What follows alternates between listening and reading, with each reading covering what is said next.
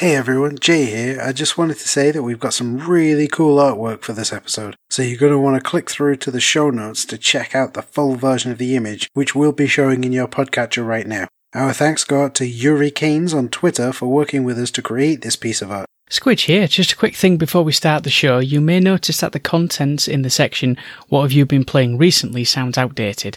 This is because the release schedule for the episodes was changed and this episode had to be pushed back for a while. Anyway, on with the show. What is that? Hey, what are you doing? What are you doing? What? No! Ow. What are you doing? Ah, you're here. Come check this out. I spent all day on this. We're about to record and you're hammering something. Look at this. Right, it took me all day to make. I've had to improvise, but I've constructed what looks like a treasure box. 6 panels of MDF and a hinge. That took you all day? Yeah, but I make programs, not boxes. But I got it going. Look. Is that glowing? Oh, yeah! I knew this would happen. I got told if I finished it off, I'd find hidden gems inside. Who told you? It doesn't matter. It doesn't matter. Let's just have a look at what's inside, right? No, wait!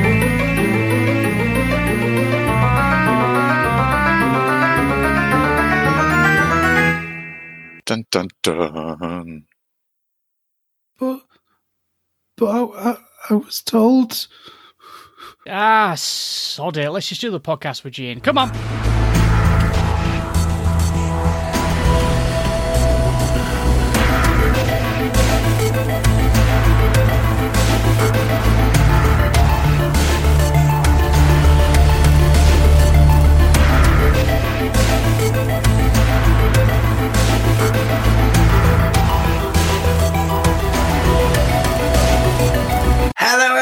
And welcome to another episode of the Waffling Tailors, coming to you live from my dungeon, by the looks of it. But actually, that's it, right? But actually, it's my basement, and it's not really fit for human consumption yet. But hopefully, it will be at some point after the great.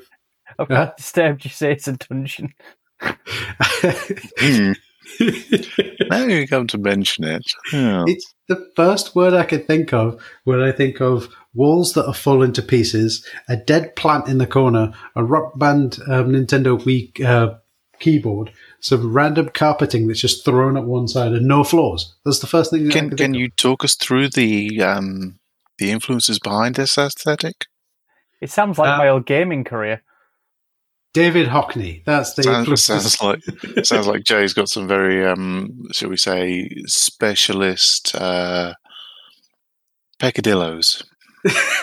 He hired a feng shui hack to come in and go, yeah, it's put a good plant in the corner. I hired a bloke called Feng Shui. I was fooled by the actual advert. He's actually a private investigator. Did he stand around in the garden looking at your hedge for 3 days? No, that's a private investigator. Gotta love the old classics. Love that gag. Yeah, love it. Yes. But what are we doing? Yes. So, in case you haven't realised, there are 3 of us involved in this episode. There is, as always, my good pal, my brother, the awesome man that is Squidgy. How are you, Squidgy? Feed line again. Hello, Squidgy. Hello, Squidgy. Hello, Squidgy. Hello, Squidgy. How are you, Squidgy? I'm a magpie.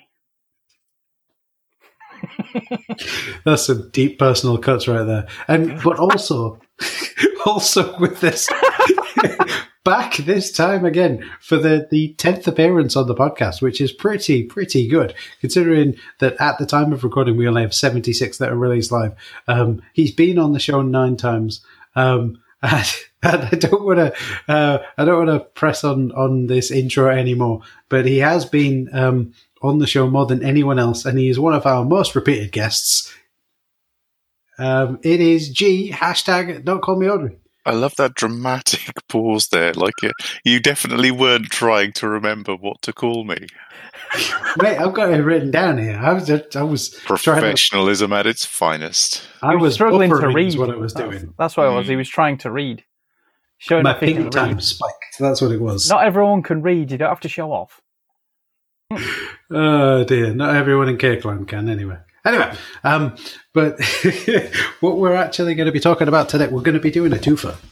Hopefully, if G can stick around for long enough, we're going to be doing. Don't fall asleep. Yeah, that's true. A multi-part episode, if that's okay with him. But we are hopefully going to be talking about hidden gems and what that actually means in this context, and the wonderful ways in which you can build different characters and play a game that is essentially the same thing, but the whole experience changes, right? But before all of that, we're actually just going to do a quick, brief rundown of what we've been playing recently. So, Squidge, what have you been playing?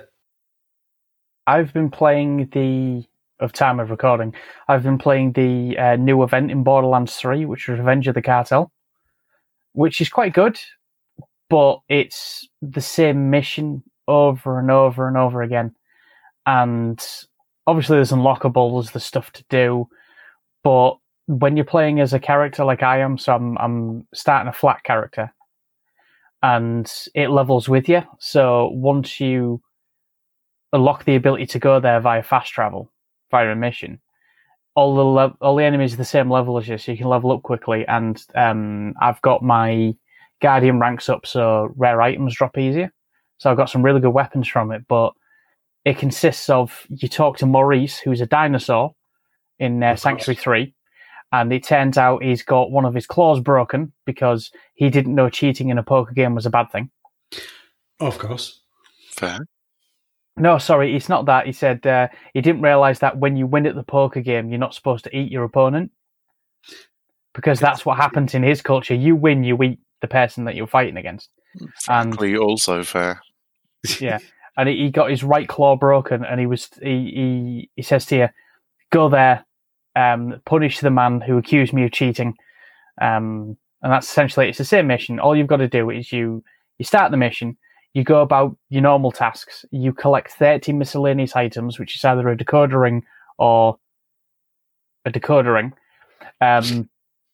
Then you go back to Sanctuary, you go to this palace, which is, it's essentially, if you've seen the movie Scarface, where the guy lives, you go into like that mansion, you assault that mansion, there's a lot of guards, and inside there's piles of purple dust, which if you shoot or break, you get iridium from, but there's tons of it all over the place. So it's sort of like an early 1980s drug baron's palace. You find a mask from somewhere, you go down a lift, boss battle, rinse, repeat. And it's kind of good because I'm leveling up fast, but it's very samey. But it is fun because one of the rifles you get from it is really powerful. I recently discovered how good the, is it a Hellstriker pistol in Borderlands 3? Something like that. It's a Malawan pistol. It's a rare Malawan pistol, and you can switch between shock and fire damage. And it fires that fast that I had a level 13 gun, and I took it all the way to the boss, to the end of the game. Just that pistol. I believe it actually, it fires actually alternating elemental damage rather than switching between. It just does it one bullet arc, one arc. Listen to me, you can tell what I play most of the time. One bullet shock, one bullet incendiary. A friend of mine had it and kept on finding repeated ones when we did the Handsome Jack DLC, and I kept on getting his cast-offs, and I can understand why he was rocking that thing, because it's a monster. Rapid fire, decent clip size, and it just obliterates, really. It's definitely helpful with the science event as well. You do a bit of the Candy Flaps game or whatever it's called. Do that a bit, get a high score, get some points, get an hour's worth of increased rare drops, fight Gigamind a couple of times, it'll drop, and then you've got a leveled hell, whatever the hell it was. And yes, I said Candy Flaps. I don't know what it's called. I'm genuinely worried that we'll have to censor that. I'm not. I haven't censored it before. It's staying in. Fair enough. Everyone likes a bit of Candy Flaps. That I'm going to censor. Moving swiftly on. But yeah, since yesterday, since we recorded last, I've just been playing that. Yes. So that's all you've been playing then, Switch? Pretty much, yeah. Level up characters. Fair enough. Would you recommend to Borderlands players that they try out this mission that you've been doing? It's sort of recommended for if you're at top level. Mm-hmm. If you're at top level and you've already completed it once, it adds a feature from the item menu where you can switch on Mayhem mode. You don't have to go to Sanctuary. And in Mayhem mode is where most of the unlockables come from. Okay. So you got to do a lot of it on Mayhem mode to get the unlockables. But it's, I would recommend it. It's free. It's a timed event, so it's till like the end of June, I think. So by the time this goes out, it'll probably be over. But yeah. It's definitely a good one.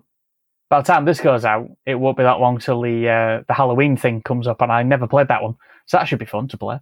Okay. For the first time. That's fair enough. But yeah, I've just been playing that. I didn't know who Maurice was.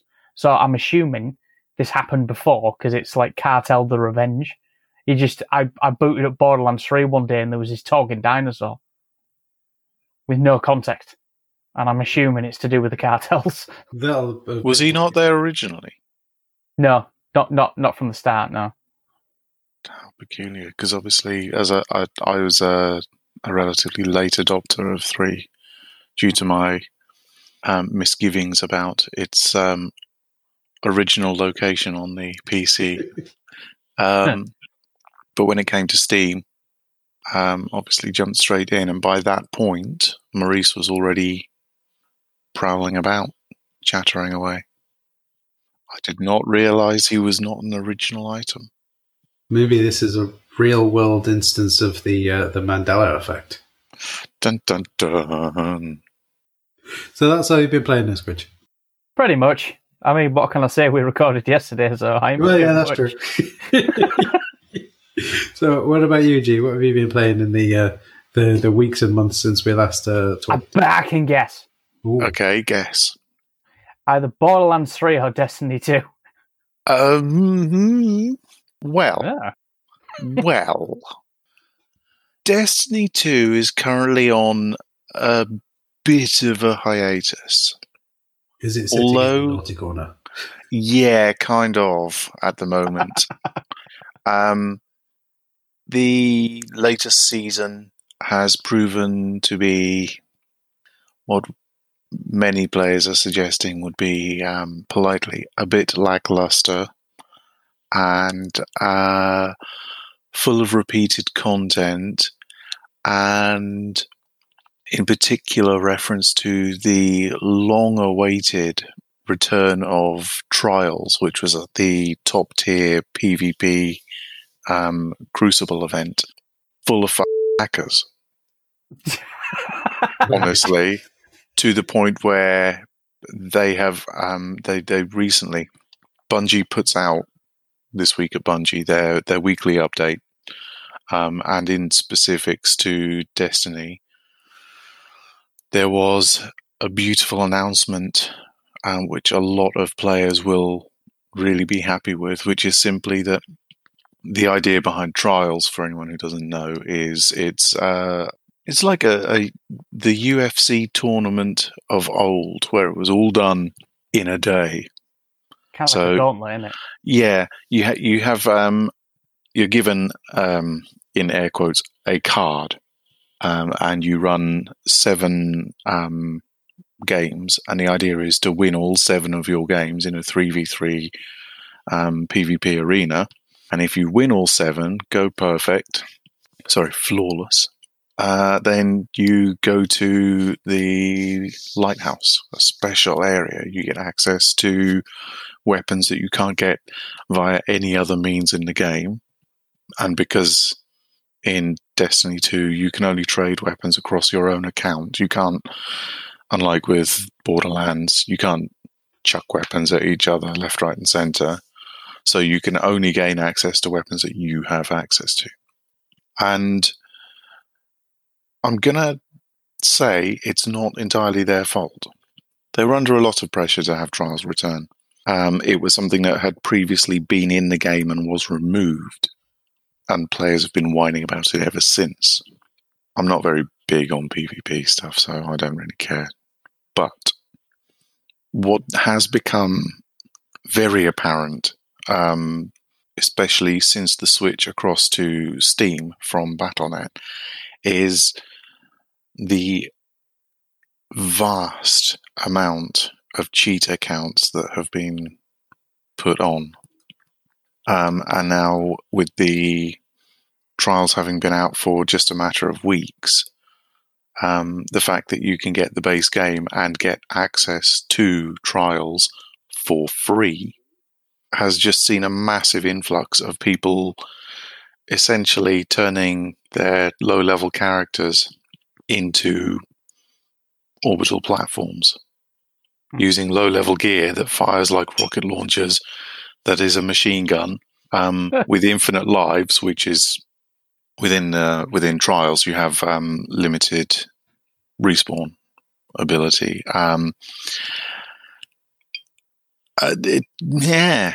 It's just been a nightmare, and every time one account gets banned by these people creating evidence of their cheats to sell, because that's what's going on essentially. It's people putting together footage to prove that their cheat works, their aimbot works, their item and skill hack works. So you can have infinite super, you can have infinite heavy ammo, which you can only get when the ammo pack is ready. Blah blah blah. You can have a white tier, which for anyone who does RPG will know is essentially the most common level of gear that you can find, the most basic. You can have white tier weapons that fire better than any of the best exotics, and just obliterate the other team. And then everybody's getting a bit salty about it. The footage gets uploaded to Bungo. Bungo do the proper thing and ban the account. But because you can get the game for free, they just make another account. And it's been a real problem across trials at the moment. However, what they have done is they have announced this week, just a couple of days ago, in fact, that from now on, anybody caught riding the coattails of a hacker is considered guilty by association. So no more is it going to be the, again in air quotes, the white crime, the innocent. I didn't do anything myself. I just sat at the map and didn't let them kill me. And then I got a ton of loot. That's not going to happen. If you're in a match, you can either take the hit personally and just quit the match, or you can finish out the match and then leave the fire team because it's not match made. So you will not. You have to go in as a team. You don't get automatically assigned teammates. So yeah, you now have to basically you must depart the team. Otherwise, you are considered an accomplice, and your account's going to get banned. And that's a good thing. The story content of what's been going on in Destiny has been okay, and it is kind of slowly ramping up, but it is, whilst it moves faster than some things in Destiny, it still feels very slow at the moment. We've got lots of things happening with bunkers and the Warmind, which is a super AI that's supposed to help us, blah, blah, blah. But whilst the story is there, not much is actually happening for us, the player. Yeah. So I've taken it to a back burner now. I still pop on every now and again. We've got the Guardian Games has just started this week as of recording, so it'll be well over by the time it comes out. But it's essentially bounty grinder, the game at the moment. So having spotted in a sale that Arkham Knight was on a vastly reduced price, I purchased it for a good friend, Nathan, because he hasn't played it yet. And he's just been playing through Arkham City, and the Arkham games are close to my heart. Yeah. So I've been subjected to many messages from him because there are little in-game challenges that you can do, scores against your friends, essentially. And I was about the only person I knew that was playing the game, so I wasn't trying very hard. And then Nathan's got it and instantly thought that was a real thing, and has just been sending me screenshots of his scores. And I've gone back to it, and not only just been within a day, I'd done one of his challenges. So ha ha ha! Bet you still haven't beaten it, Nathan. But yes, I've actually gone back to it and restarted the entire campaign from scratch as well. Because previously I was doing the old New Game Plus and running around and just having finished the game, got all the upgrades and all the shenanigans and just running around having fun beating up people. As you do. Yeah, but now I've actually gone back and done the game again from scratch. And it's obviously quite telling that I may have played the games a little too much, because at one point I was wondering why I couldn't do a specific move in Batman's list. Indeed. And my bad. That's my phone. You horror. Anyway, no, it's quite telling that I may have played the game a bit too much. I was trying to do a specific move within Batman's repertoire, and I just could not seem to figure out why I couldn't do it. And then I'm almost embarrassed to admit this, I accidentally opened the Wayne Tech upgrades chart and realized I had over 30 upgrade points unspent. And I just hadn't been using any skills because I hadn't got them. I was just doing basic fighting when I was in the combat scenarios. Like, why am I not able to do blade dodges? I'm sure you used to be able to just disarm the guy at the end of it. And I know you can. Why is this not working? And yeah, then and it was genuinely an accident that I even opened the skills chat. I was trying to click on one of the icons on the map that was just a fraction too close to the Wayne Tech symbol, and yes, suddenly I realised in the top of my screen it said I had 30-something skill points unspent. Now I can do blade disarms, obviously. So yeah, that's been quite fun, and it's been a real joy to revisit as well. So what you're saying is you could have quite easily, if you hadn't clicked that, you could have done a run with no upgrades. Potentially, yeah. Yeah. I think I'd done like 3 or 4 basic upgrades. Mostly it was the Batmobile upgrades I'd done.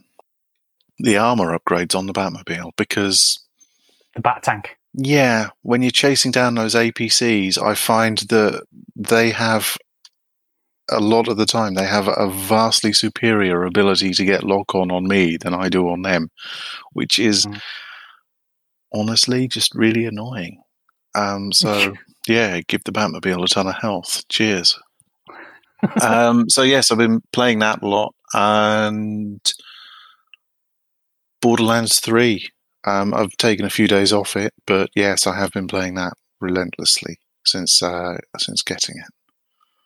So, good.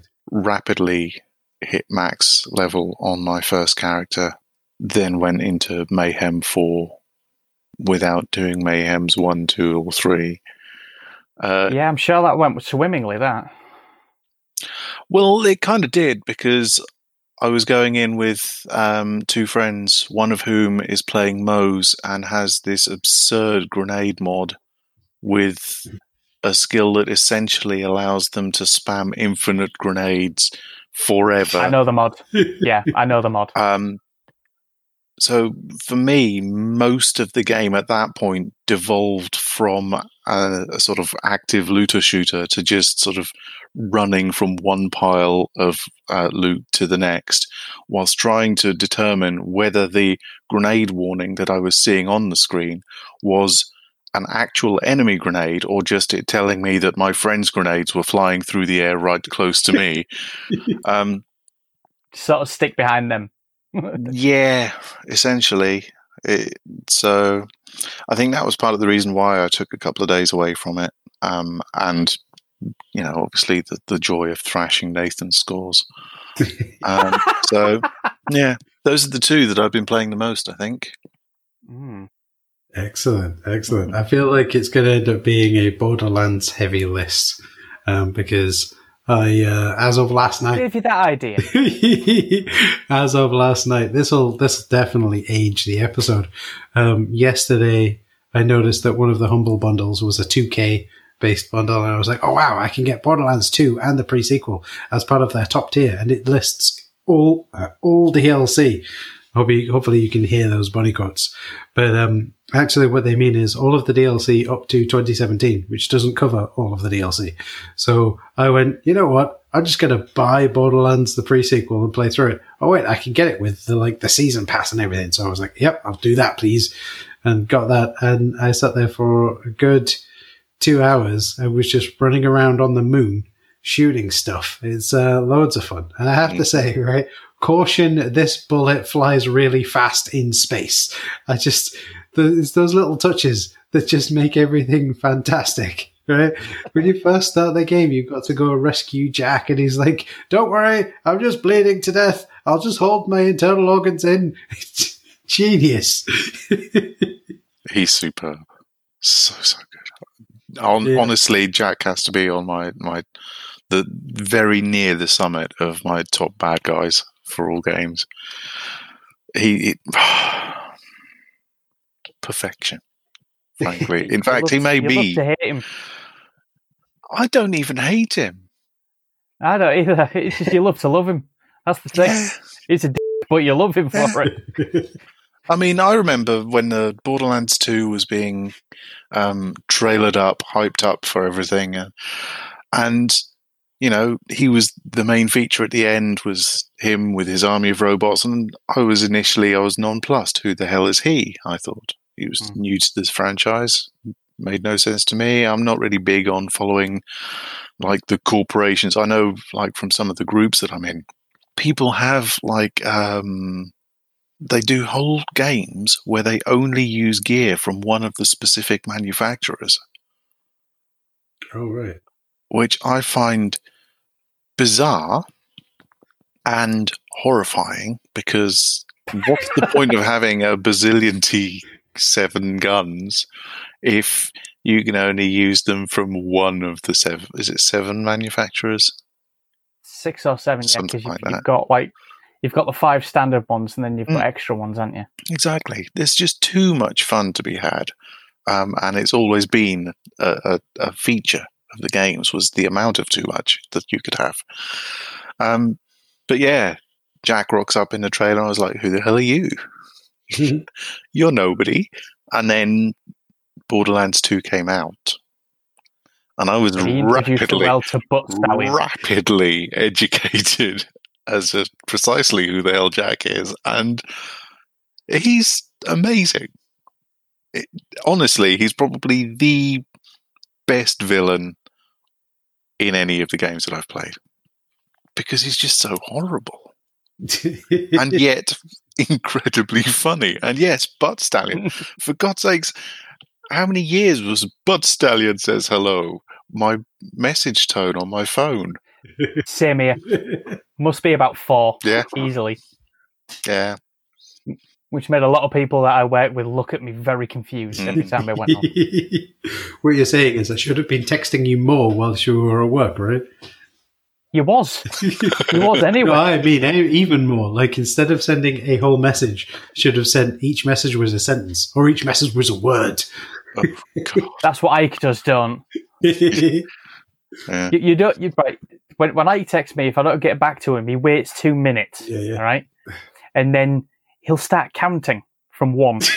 But it'll go 1, send, 2, send, 3, send. So by the time you're reading it and you're trying to type, he's just counting up to a point where you've got to ring him to tell him to stop. He was telling me that he was doing it to someone and he got to 250 before he got a phone call, and it was them screaming at him saying, would you stop it? He got to 12 with me, and then I just didn't look at my phone, and then I turned up in front of him. And he kept going. I was stood in front of him and he kept texting me. I'm here, you can stop it. Well, I'm in too deep now. Would you stop it? I'm committed to the role. Yeah, pretty much.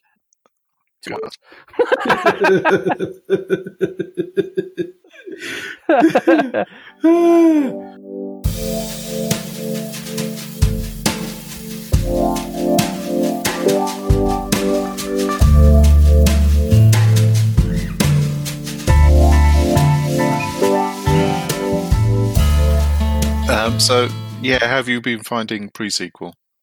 Oh, I love it. I've not very far into it. I have been playing for two and a bit hours, but it is a case of getting sort of reacclimated to the whole thing. And I think I was saying off, I picked Nisha because I was like, cowboy type character? Yeah, all right. And that wonderfully stupid ability that she has. You hit the F key or whatever key you've mapped it to on your controller or whatever. It goes into like the special mode. And there's this like twangy guitar sort of cowboy, almost totally not the good, the bad, and the ugly in the background. And if you hold down the Alt key, I've found, so on the PC, it's the right mouse button. It sort of zips between each of the enemies. So you don't even have to aim. You just like spam the fire button and just kill them. It's genius. I've actually found myself waiting until that's filled up and that bar is filled up and then running into an area full of enemies just to keep doing it. Loads of fun. Just give her a rapid fire laser and then it just becomes every stormtrooper's worst nightmare because it's just a lesson in Deadeye. It's horrible and amazing. I loved it. Loved it. Do let me know when precisely you realise the exact moment when you realise that you really, really hate Pickle and Eliza. They were probably the thing that turned me off most about pre-sequel. Pre-sequel had some fairly niche Australian humour.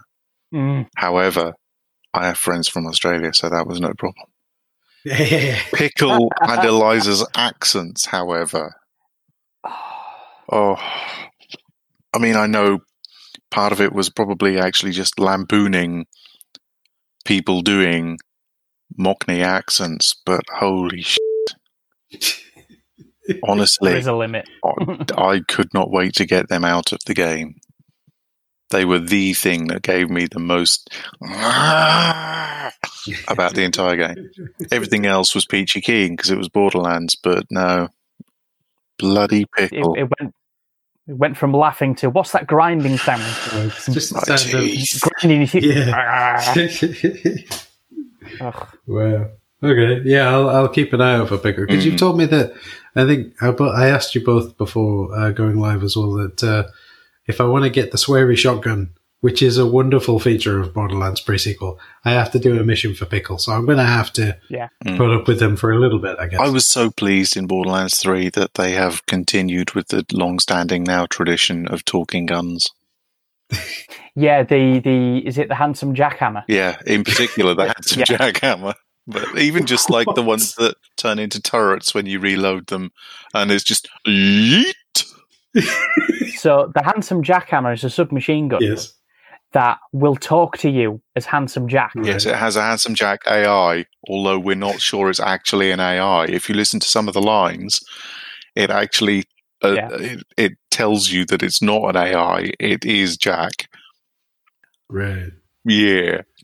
I found that multiple times. I love using that gun just for the lines he comes out with. Oh, superb. Excellent. Fantastic. Well, I'll have to let you know.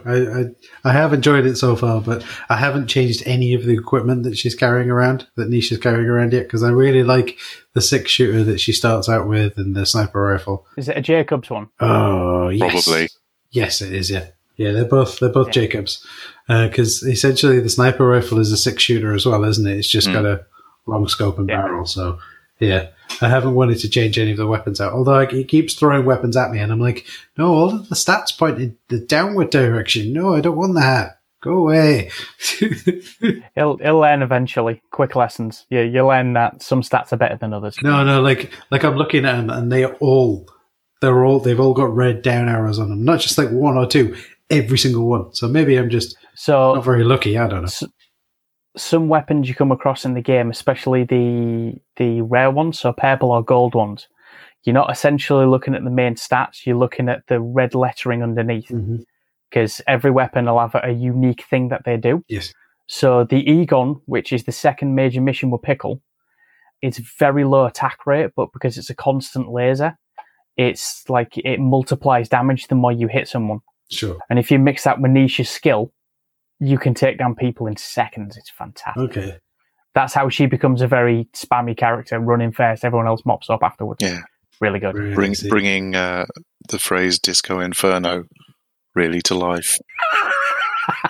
Yeah. Okay. I suppose I'll have to wait and find out. The Egon's a fire weapon. Oh, right. Okay. Ben, baby, Ben. Yeah, okay, I get it. Yeah. Fair enough. Awesome. Okay. So with all of that being said, I think it's time to talk about the main topic. How we exit this. Yeah, how do we get away from this? Jamie, just stop recording. Leave us alone. It's Saturday morning. We want to go back to bed. No, so yeah. I personally second that. That's it, right? It's been 84 years. I know, right? We started recording this when I haven't had a bowel movement in privacy. We started recording this when Squid was a baby. Jamie's been waffling on so long. No, but yes. So the one of the main topics that I thought we could talk about today is like the hidden gems in like the canon of video gaming, right? So like there are millions of games out there, and as a real example, I've pulled up Wikipedia's list of ZX Spectrum games. The ZX Spectrum has a confirmed list of 1,728 video games, right? Confirmed kills. That's it, right? But that's just confirmed because like the majority of the games in that sort of era were people building stuff in their bedrooms and sending it off to a publisher to be published, right? So there's still games being discovered now that weren't that well advertised and were dumped onto ROM sites and stuff like that. So at the moment, there are 1,700 and blah, blah, blah games for it. But that what I'm getting at is this was back when video gaming wasn't as huge of an industry as it is right now, right? So that gives you some kind of idea of just how many potential video games there are. Now, obviously, a lot of them will have been ported, but that gives you a great idea of just how many games there are in the whole world, right? And because of that... Did you notice in that list, it's about halfway down, did you notice that someone's ported Skyrim to it? No. Oh, dear. No, it's not, but it won't surprise me. It runs on everything else, and there's ports for everything else. So it won't surprise me if someone tries. This joke brought to you by... No, I'm just trying to picture the sprites for that. It's just Todd Howard talking at you, saying how awesome fast travel is. Oh dear, you guys have mobile phones, right? So the problem is that there are that many video games. I really tried not to laugh. I'll just let it rip. I don't care anymore. So there are that many video games that it's so easy to miss a game that should be a classic or that you think is a classic or whatever when it's mixed in with the almost weekly release of the brown-grey shooters and sports games with slight roster changes, right? So that's what we're going to be talking about, those hidden gems within the canon of those games. In fact, there's an early episode that we recorded with Jay-Z where he actually says, it's like you guys live in a dimension that's next to mine, but not the same, because you always talk about games I've never heard of, right? So what I thought we could do is we could each, as long as we've done it, bring 3 to 5 games that we think are hidden gems that maybe other people haven't had a chance to try out or whatever, and sort of discuss them and talk about why they're so great or why we think other people should play them. I have 3 and 3 honourable mentions, and I know Squidge was kind of rushing to get his list finalised just before we started. And actually, he actually said to us, I tried to type honourable into my notes and typed horrible. No, horrible. Horrible. That's it. So that gives you some kind of idea of how well prepared we are. But yeah. So what about if we go around the virtual room and talk about our honourable mentions then? Can I go first? Yes. Right. It's just to get something in before you do. That's all. Okay, fair enough. 0 AD. Ooh. I don't know if that was on your list. I don't really care if it was, but I'm getting in. Yeah, okay. No, I agree. Absolutely. It is one of my honourable mentions, but yes. 0 AD, absolutely. Have you heard of this, G? No. Okay. I'm not sure that I have, anyway. Okay. Well, so the sort of elevator pitch that I would use is 0 AD is it's an RTS, right? Along the lines of like an Age of Empires or Empire Earth, that kind of build up your civilization style of RTS with the whole micromanaging and stuff. But that it takes place in a period of time that doesn't exist, right? If you look back at at least the Western calendar based on the Gregorian calendar, we have BC years going up all the way up to 1 BC, and then it switches over to 1 AD, right? So it's this fictional year that never existed. And it's set in sort of like they've released official mods for it that put you in all the different areas of the world. So I was going to say it's set in like the pan-European area that most RTSs of the same genre put you in. You know, that sort of Greece, Italy, France, Germany, Spain sort of area.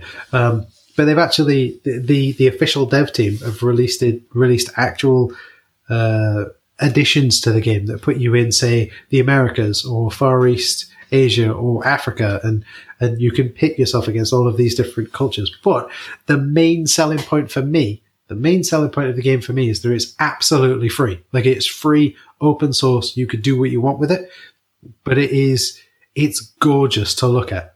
Like, when I told Squidge about it, because I don't know what the scheduling for these episodes is going to be off the top of my head, but we have actually interviewed one of the developers behind it. And when I told Squidge, I was like, you have to go play this game so we know what to say to him. And he was like, okay. And he starts playing, and I just got a text message with, there's f***ing clouds in this game! Because, like, as you zoom out, the camera goes back through, like, the atmosphere, and you can see the clouds moving across and obstructing your view. But you can also then zoom all the way in and look at, like, individual people's faces. It is gorgeous. Now, because you're slightly bunged up at the moment, you almost had me when you told me that Squidge had told you that there were clowns in this game. I'm pretty sure that's a mod. It has to be. Imagine the special army units as clowns. Send I'd in be into that. Clowns. Do it. War elephants. Yeah. Well, Stan, if you're listening, that's a mod you've got to go create. War elephants, those pachyderms that fire peanuts. Yes. You know. special unit. No, of course. But yeah. But yeah, I don't normally play RTSs. My last RTS was Command and Conquer on the Saturn, of all things. And I figured out how to stop the enemy from harvesting Tiberium, having one of your harvesters follow theirs. Yep, set it so to guard. You amass a butt ton of Tiberium, and then I usually played as not the bad guys, so I played as the GDI forces. So if you looked at the mini-map, it was like an angry bee swarm going towards a very primitive Could you still blind build barbed wire fence?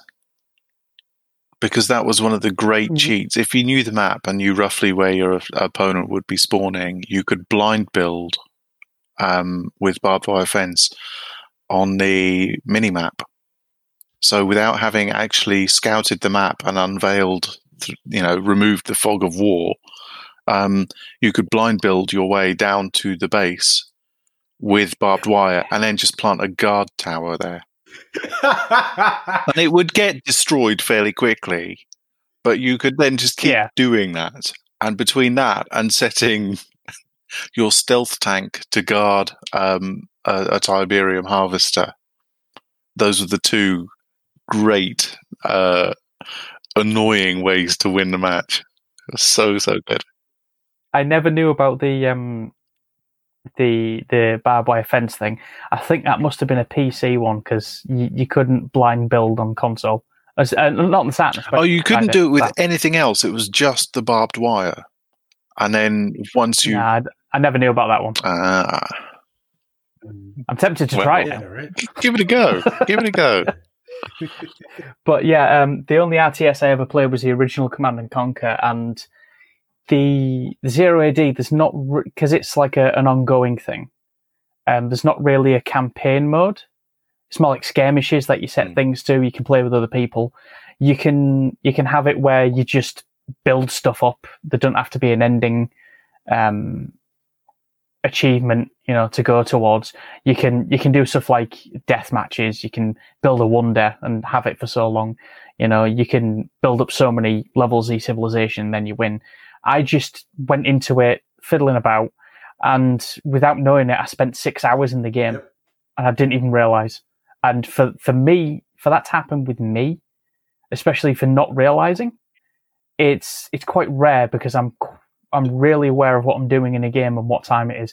I just got that lost. It's not just the graphics; the music's beautiful as well. I could listen to that music all day. It's if you ever get a chance and you just want to chill out for a number of hours and not realize, or have a game to play and occasionally tab away from it to do Discord or something, it's definitely worth it. It's therapeutic in a way. Especially if you're like me, you have to get stuff precisely right. It has to be in line and it has to be built in a certain way. And I mean, just learning the mechanics can take about an hour, but once you know them, it's very quick after that. But yeah, if you haven't played it, I'd definitely recommend it because it is one of those hidden gems. Some people know about it, but I don't think enough people know about it. I think it should be put out there more. To be honest, I think it's pretty well known in sort of like the open source software community because it's a great example of how you can have so that there is a company, but the people who work on the game are like literally distributed around the world, and anyone can work on it. If you think, oh wow, I know how to write shaders or something, or I'm a 3D modeler and I can model something from, I don't know, some civilization, you can just give them the 3D model and they'll implement it into the game, right? And because it's such a hugely distributed team working on lots of different parts of the code, and like they've been going since, so the original version of it was Age of Empires 2. Age of Empires 2 came out and they started as like a total conversion mod, and everything that they've done since then has been kept. And I think Age of Empires 2 came out early 2000s, right? And it's a good 20 years. They're still only at version 0.9. They're not happy with what they've done with it so far. And like I said, considering it's free, it is wonderful. And it has a full tech tree for every civilization that's built into it. It's got all of the 3D models. I've actually pasted in the app that we're using right now, there's a chat function. I've pasted a link to the free to grab soundtrack. I mean, the soundtrack is provided with the game, so if you install it, you can grab the files. But I've pasted the link there. It's on Bandcamp, I think, and you can. I think it's one of them pay what you want, but you could just sit and stream it forever if you wanted. But yeah, I totally agree with you, Screech. That is one that I think not very many people have heard of. And like I said, we interviewed the developer, one of the developers who've worked on it. So if that's already out, check the show notes. If not, then you'll just have to wait. And it's the other thing as well, it's cross-platform, right? So it's PC, Mac OS, Linux, Raspberry Pi, and anyone who PS2, Switch. When guys hacked it on the PS2. Yeah. So if you're willing to put in a little bit of effort, you can get it running on your console of choice if you have a console that can run unsigned code. But then once it's running, you could play online against anyone else who's playing on any other format. So if you've got it on Windows and you know someone who's got a Mac, boom, you're playing online. If you're playing on the Raspberry Pi and someone's got it on a PlayStation, boom, you're playing online. It is genius. Absolutely. Proper cross platform. Yeah. A lot of the major companies can learn from it, I think. But yeah, definitely check that one out. So what about you, G? What about me? Yeah, what about one of your hidden gems in there? Assuming you've looked into this, done a bit of research, right? I would offer up. I'm not sure how well known the game is, but Icy. Well, that's thrown both of you. I got it when Valve were doing an offer on the Steam Link, and you bought the game for like £8, paid an extra £1 plus postage, and got the Steam Link. And that was my principal reasoning behind having the game. And I got it and never bothered to play it for 8-9 months, and then stuck it on, and it just seemed a kind of side-scrolly bullet hell, but not quite. Use your katana, blah, blah, blah. And it was... Initially, it failed to impress me. So I put it to one side. And then I thought to myself, I didn't really feel that I had given it a good go, a fair crack. So I went back to it a few months later, and I played for maybe an hour or so, and then the hidden aspects of the game started to kick in, wherein it wasn't just this generic-y sort of slightly Japanized side-scroller. It actually, well, the aesthetic was fairly generic, I felt. Yeah. And then the narrator starts talking to you.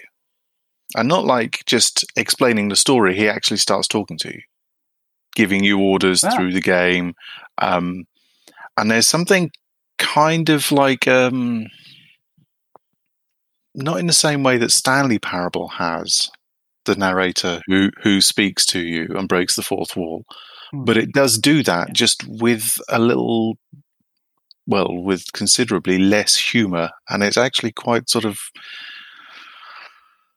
off-putting, slightly threatening, and quite valuable to the story. And it actually made me play it considerably more, especially when he gave you orders to go to specific places within the game, and you go directly to the opposite part of the map, because that's one of the first things you do, isn't it, really? You know, it's the same as like, you get the quest marker to go and find the person over there, but you hit a junction and there's obviously stuff the other way.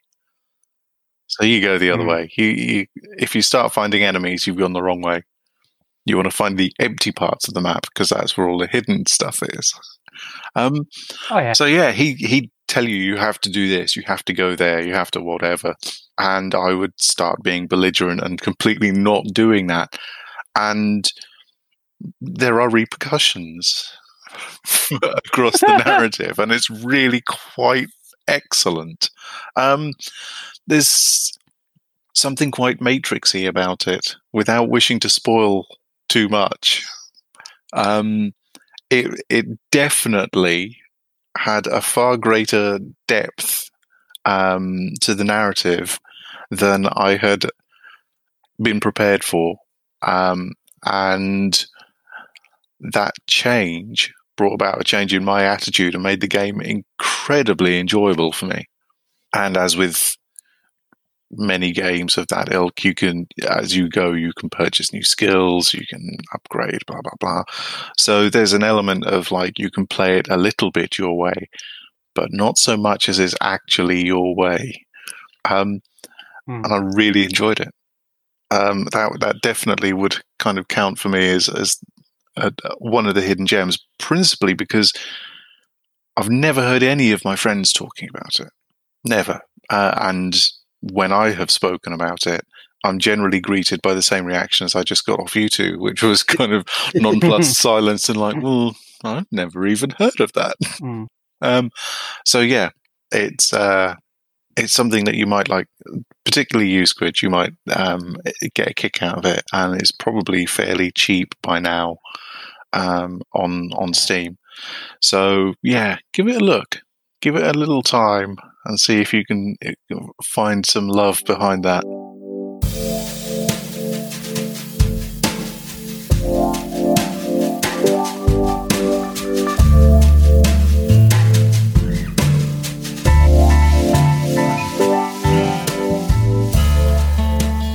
I'm always slightly worried when it comes to games where they break a fourth wall. So you've got things like Stanley Parable, the Deadpool game that came out did it quite a lot. The one thing that I'm always worried about is if you sat there playing, can you imagine if you're playing Stanley Parable and he says, and Stanley went left and you went right. And then he goes, no, Stanley went left. And then the next thing he says is, could you also sit up straight? Stop fidgeting. Don't pick your nose. And you sort of go, what the hell? That's what I'm always worried about. Even if you throw it in as joke lines, I get so freaked out. How do you know I was slouching? What the hell? It would really freak me out if something like that happened. If my camera isn't on, how does he know? Even if it's a good guess, I slouch anyway. But yeah, that's the one major thing that worries me about games that break the fourth wall. Sit up straight. Oh God! Yeah, it really freaks me out. But yeah, I'll definitely give that one a go because it sounds good. If it's sort of like a bullet hell side-scrolly sort of, it sounds almost like Metroidvania type by description. Yeah. I can see where you might get that impression. Yeah. Yes, definitely. Certainly for the price that I got it at, it was definitely worth it. Definitely. That would be a beautiful and somewhat aged by now sleeper for me. Give it a look.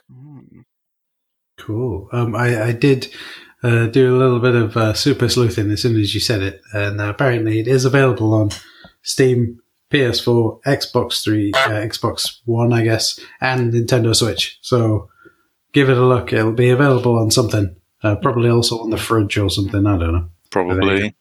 That's scary. Or is it Doom? Yes. That's calculated. No, the original Doom will run on practically everything because of the way that the code is written. I've said in the past how impressed I am with the code. Did I read something? Somebody verify this for me. Did I read somewhere that there's something to do with the entire original Doom engine is buried within the Doom Eternal code?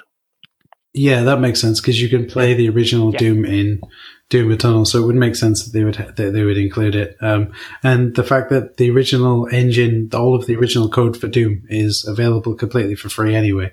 I'll put a link in the show notes, or I can send you guys a link with the app we're using. But yeah, you can actually just download the code if you want and read through it. It's not the easiest code to read, but for those who are developers, reading through it will make you a better developer. It is that simple.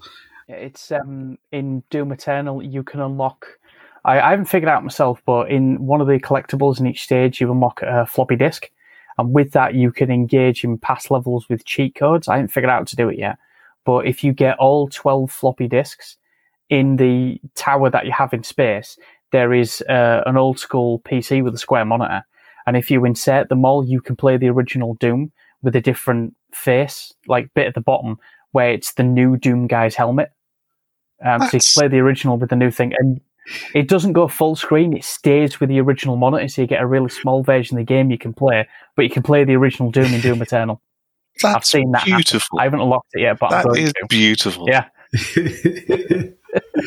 On top of, I don't know if you've seen it, but in Doom Guy's the Fortress of Doom palace, his fortress in the Earth's atmosphere, there is a picture. If you go to where he keeps his PC and stuff, if you look to the left, there's a picture of him and Daisy, his rabbit. He's sort of stood there in full Doom Guy outfit with Daisy still being alive. Spoiler if you haven't played the original, but the forces of hell kill Daisy, which causes him to go ballistic and have his vengeance. It's quite a horrific image to see after you fight all the things. But it's just him stood there like a proper like Victorian style portrait in his full Doom gear with Daisy the rabbit. It's brilliant. Beautiful. There's so many little nods to... Anyway, that's off topic, but yeah, there's so many little nods to everything in the past. It's brilliant. That's cool. That's cool. Did you see he also has heavy metal style posters around his because they're all for fake heavy metal albums, and if you walk up to it and hit a button, it'll play a track from the fake heavy metal album at you. You've got to unlock them. That's right. Once you've unlocked them, yeah. And it's the original tunes from the original Doom that you can just start playing and just wander around the base and still hear it. But yeah, it's like posters on the wall. Cool.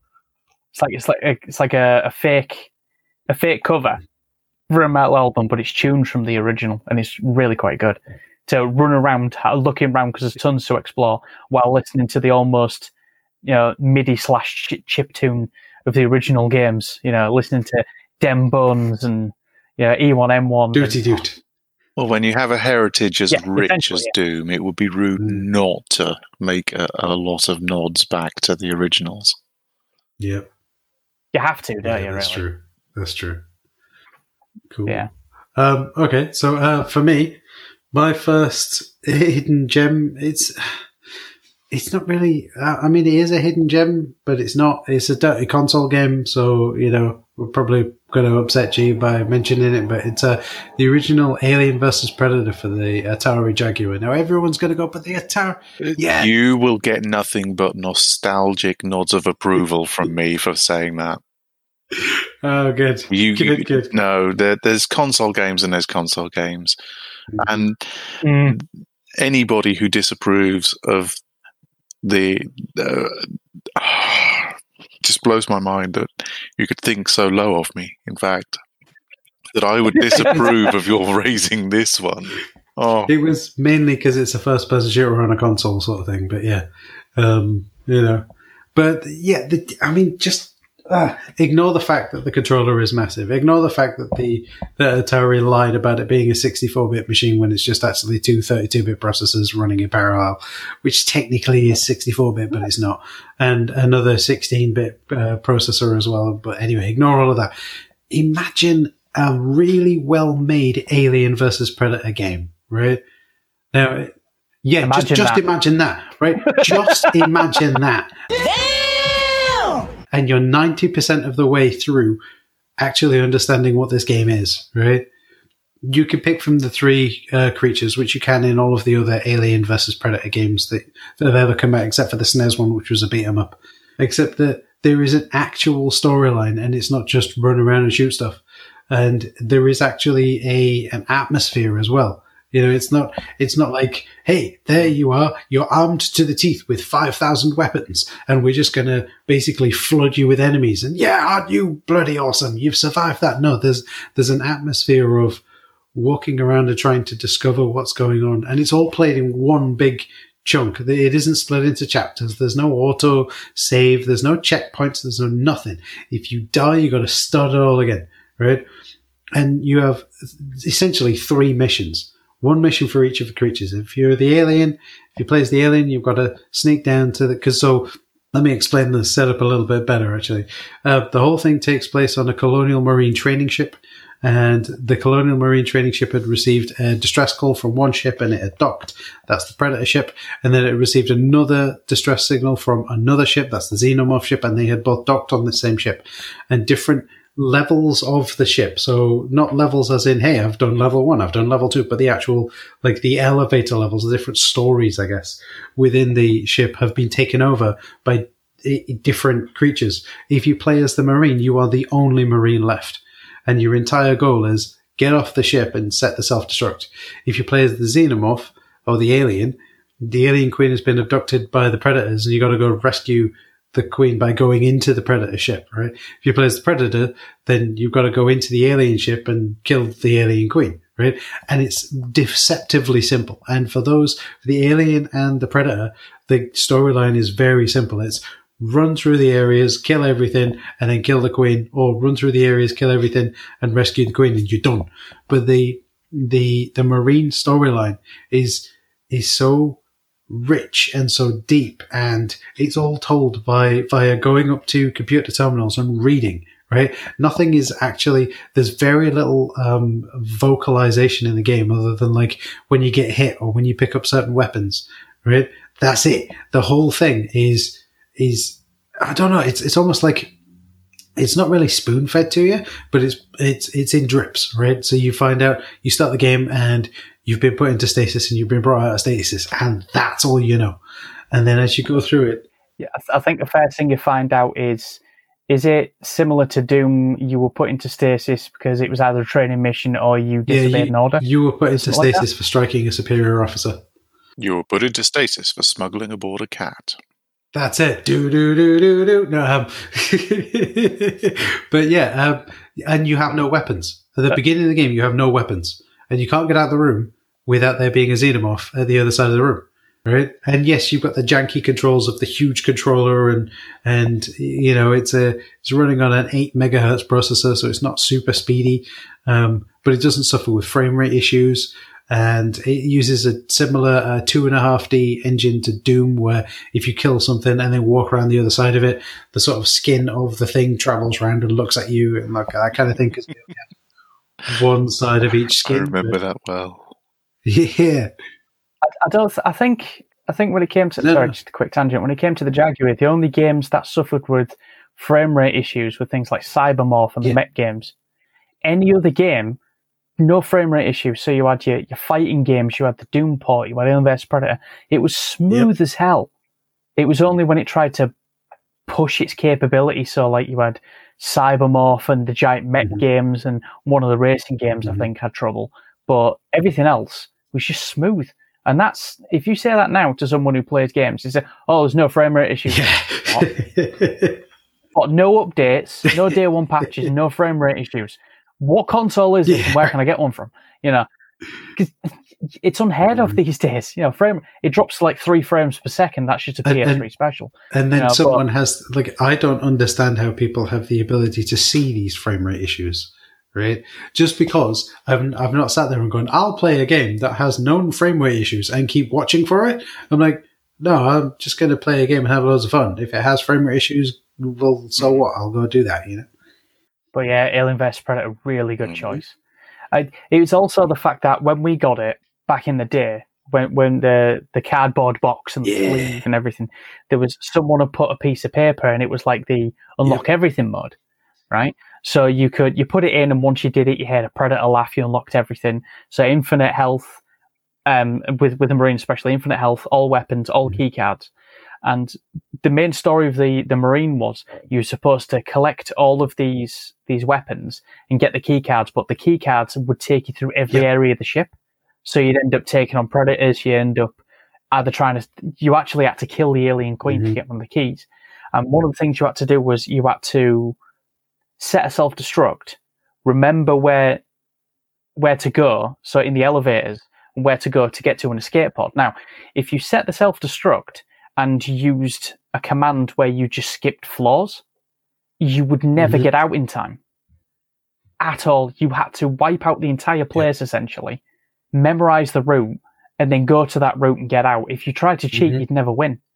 And I think that's a really novel concept. They brought it in for the Alien vs Predator 2000, where if you cheated, you couldn't advance a level, which was only really useful for the Marine. Well, the Marines was the only one that anyone ever had trouble with. The Predator was quite easy, and the Alien, you just ran everywhere. It almost gave me motion sickness playing the Aliens because you were so quick and you could run up walls and stuff. But it was definitely a game where if you tried to play it properly for the story, for the Marine especially, you couldn't win unless you memorized the layout. And I mean, I remember when Jay came round and I was actually drawing out maps because he tried to play it normally, and kudos to him, he completed it. It took a while, and I was drawing out a map and I was telling him where to go, and I think you made it with like 10 seconds to go, didn't you? Yeah, that. Oh, it was close to the knuckle. He barely escaped, you know. Imagine playing a game like Doom, right? It doesn't have level endings. It doesn't have autosave. It doesn't have anything like that. And it is one straight shoot all the way through to the end. And you get killed at 7 hours, 59 minutes. You can manually save, but it's whether you remember to save, right? I think the table that I'd flip would fly into wall at that point. Yep. I just remember that in an era before everybody had 7.1 surround sound, there was nothing on this earth was scarier than that fucking Predator.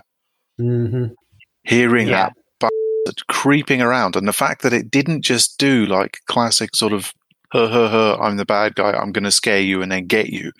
It would creep around for like 5-10 minutes and you just hear this in the background. Yep. And then eventually... God! Yeah. The whispering. I remember sitting playing, was it Doom 2? With friends, and we had it, so we were both playing with headsets on in the dark with the with the the TVs back to back, so we couldn't see what was going on the other person's screen, couldn't hear anything outside our own game, and that had some really good atmospherics. So it was, that was a pretty shit you up experience. But still, to this day, nothing is going to beat that Predator. Mm-hmm.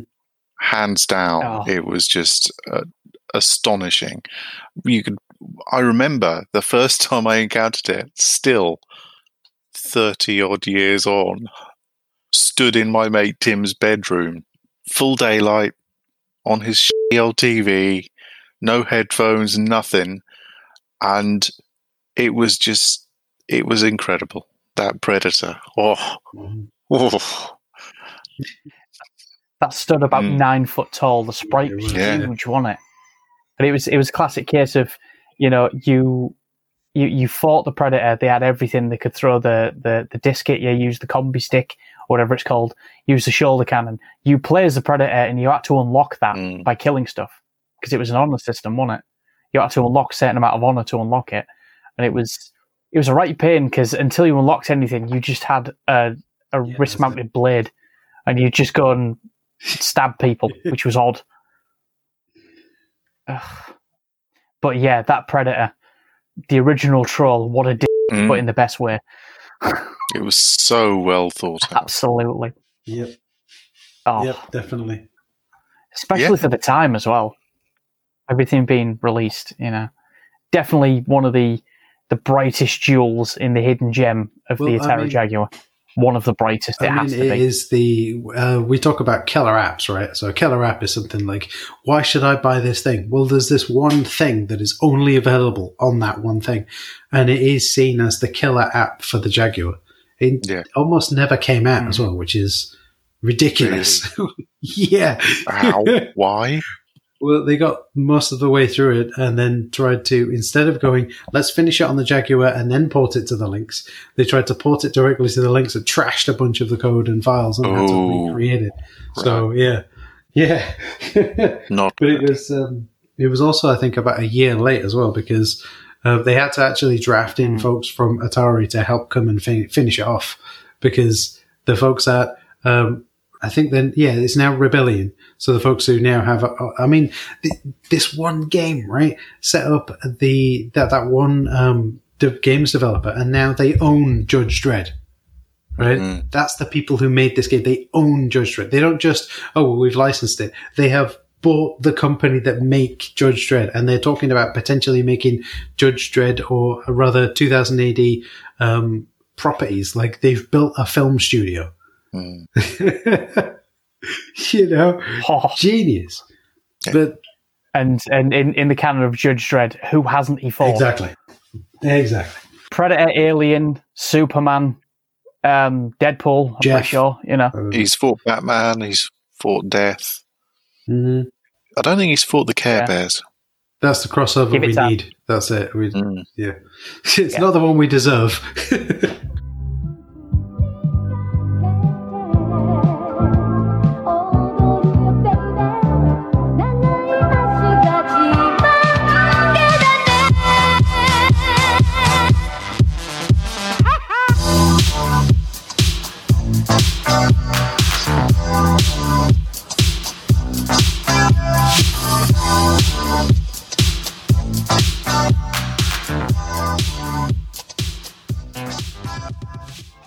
Intro music is Among the Stars by Muse Station Productions. Outro music is I Need You Watashi no Sabate by GH. Spoiler break music is Spectrum Subdiffusion Mix by Phonics. Palette cleanser music is Breathe Deep, Breathe Clear by Siobhan Degay. See the show notes for more details. The Waffling Tailors podcast is a proud member of the J&J Media Network. To find out more about J&J Media, head over to jayandjay.media or check the show notes for a link.